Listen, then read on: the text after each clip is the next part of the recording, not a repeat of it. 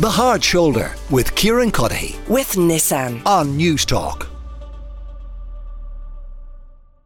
Paschal Donoghue is going to be joining me a little bit later on the show to talk about the rejection by trade unions of the offer of a pay increase of 8.5% over 2.5 years. The trade unions have described the offer as extremely disappointing. Paschal Donoghue says the rejection is a real pity. With me now is Edgar Morgenroth, Professor of Economics at DCU, and Mick Barry, the Socialist TD for Cork North Central. You're both very welcome, gentlemen. Mick, were the unions right to turn this down? Is 8.5% over 2.5 years too little?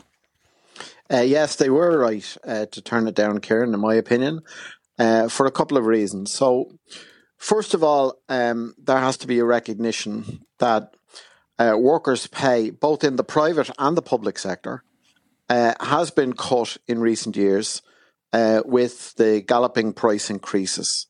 So for public sector workers, if their pay increased by 9.5% over 3 years, that is about 10% below the rate of inflation. So on the surface, what you have there is a 10% pay cut.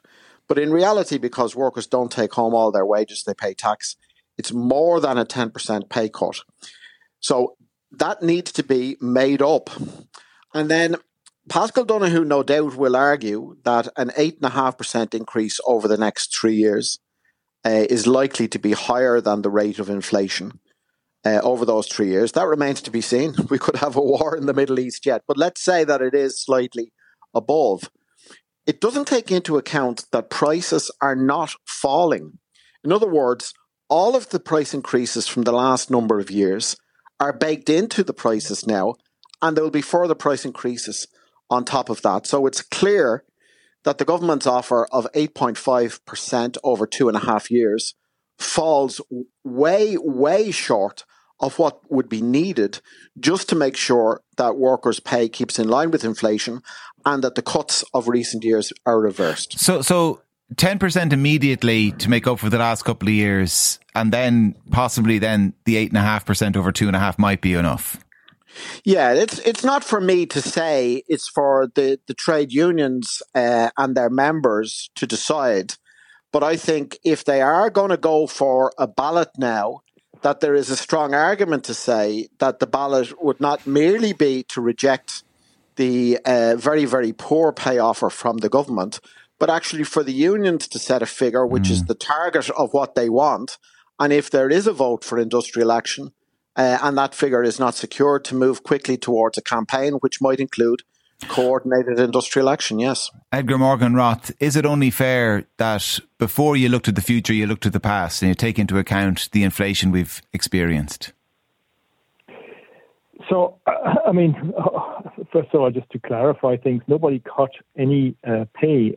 What was cut through inflation was the purchasing power of that pay. So just to clarify that. And of course, it's also true that the wages in the public sector have increased, and they don't just increase by the percentage that was agreed, but because most people in the public sector also get increments, their pay goes up unless they're at the top of the scale. So that's the first thing to acknowledge those two things. But once you do that, you still find that the actual purchasing power of people's pay is less than it was before Russia invaded Ukraine. I guess it is fair to be looking for workers to be at least as well off as they were when that war started. So in that sense, I think Mick is right. Unions will be looking to get that, and then there is a question what inflation is going to be into the future. And that's a crystal ball thing, and nobody really knows it, except that I think we're fairly sure that it's going to be lower. Obviously, there are, unknown unknowns. All sorts of things can happen, but I think it's reasonable to expect them to be lower. How low? That's a crystal ball thing, like I say, and I personally don't think forecasting I wouldn't stick my head out on a particular number. Okay. The unions clearly are going to have an idea of what they want, and the government will have an idea as well. And of course, let's remember, none of this is free. It's going to be because of public sector pay we're talking about. Ultimately, that money has to be found, and that potentially, if unions get a very high demand, then that could potentially lead to higher taxes or expenditure elsewhere having to be more modest than perhaps we would like. So there's no free lunch here. If there is then that inherent difficulty in forecasting, Edgar, is this the best model to use? We've had other models in the past. Dare I mention benchmarking? Well, again, the benchmarking idea, I mean, this is something that I think in principle is quite a good idea. I mean, we know in the public sector certain groups, doctors, nurses, teachers, where we find it difficult to attract enough of them.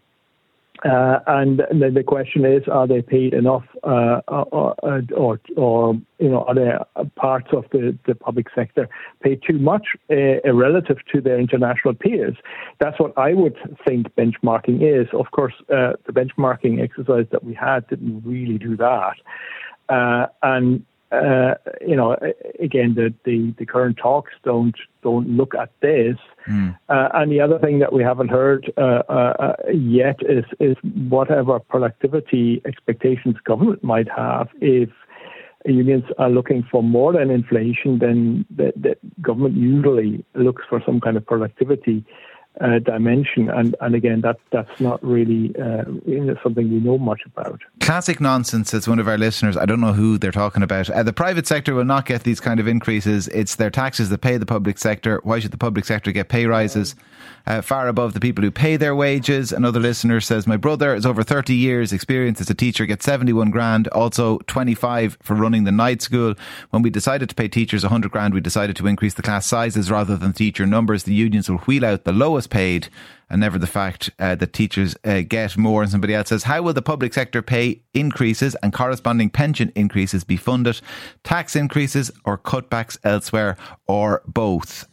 So says a few of the listeners to the Hard Shoulder getting in touch. Not a huge amount of sympathy on public sector pay. But Mick, what about the idea that this is the wrong mechanic, this negotiation every 3 years for a new deal? Well, you can make arguments for and against that, but the key issue that arose from the comments there, in my opinion, is the idea that the interests of public sector workers are in some way set against the interest of private sector workers. And I'd like to challenge that idea.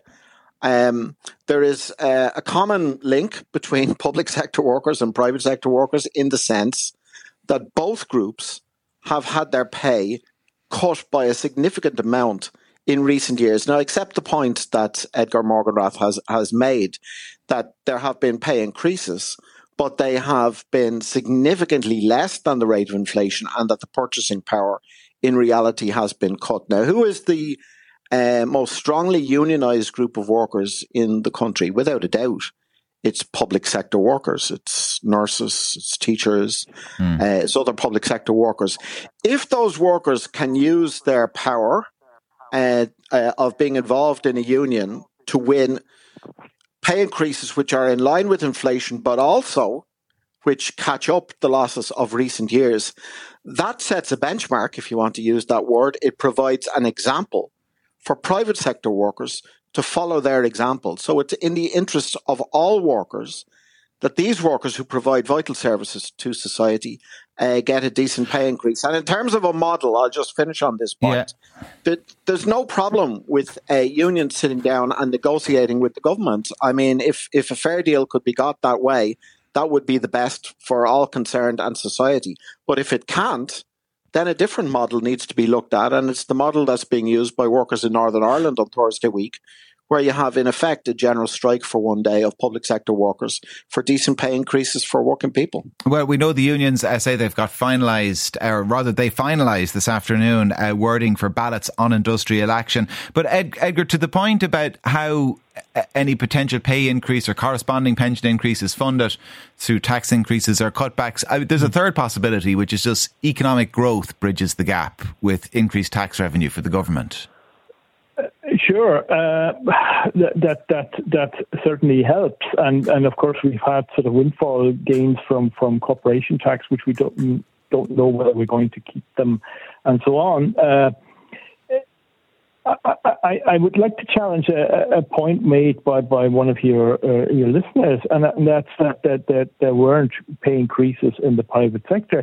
In fact, there are some parts of the private sector who more than got compensated for the price increases. That's what the data shows us so far. We don't have all of the data yet. But if you're in the IT sector, broadly speaking, and that's actually, again, reflecting on Mick's point, it's actually not a very highly unionized sector. They have actually had very substantial pay increases, way above inflation, because there are simply not enough people in that sector, and to attract people from around the world, which is ultimately what we have to do to fill those jobs, you have to pay more. So there are parts of the private sector that have actually gotten pay increases quite substantially higher than what the public sector had gotten, or even what the public sector seems to be likely to get now. Whereas there are other sectors, parts of the private sector, who have had very poor pay increases, or in fact, there may be even some that have had decreases. Well, listen, there's still not a lot of love coming in the text line for the public sector. Everyone's sick of listening about public sector workers. No one else in the country gets a mention.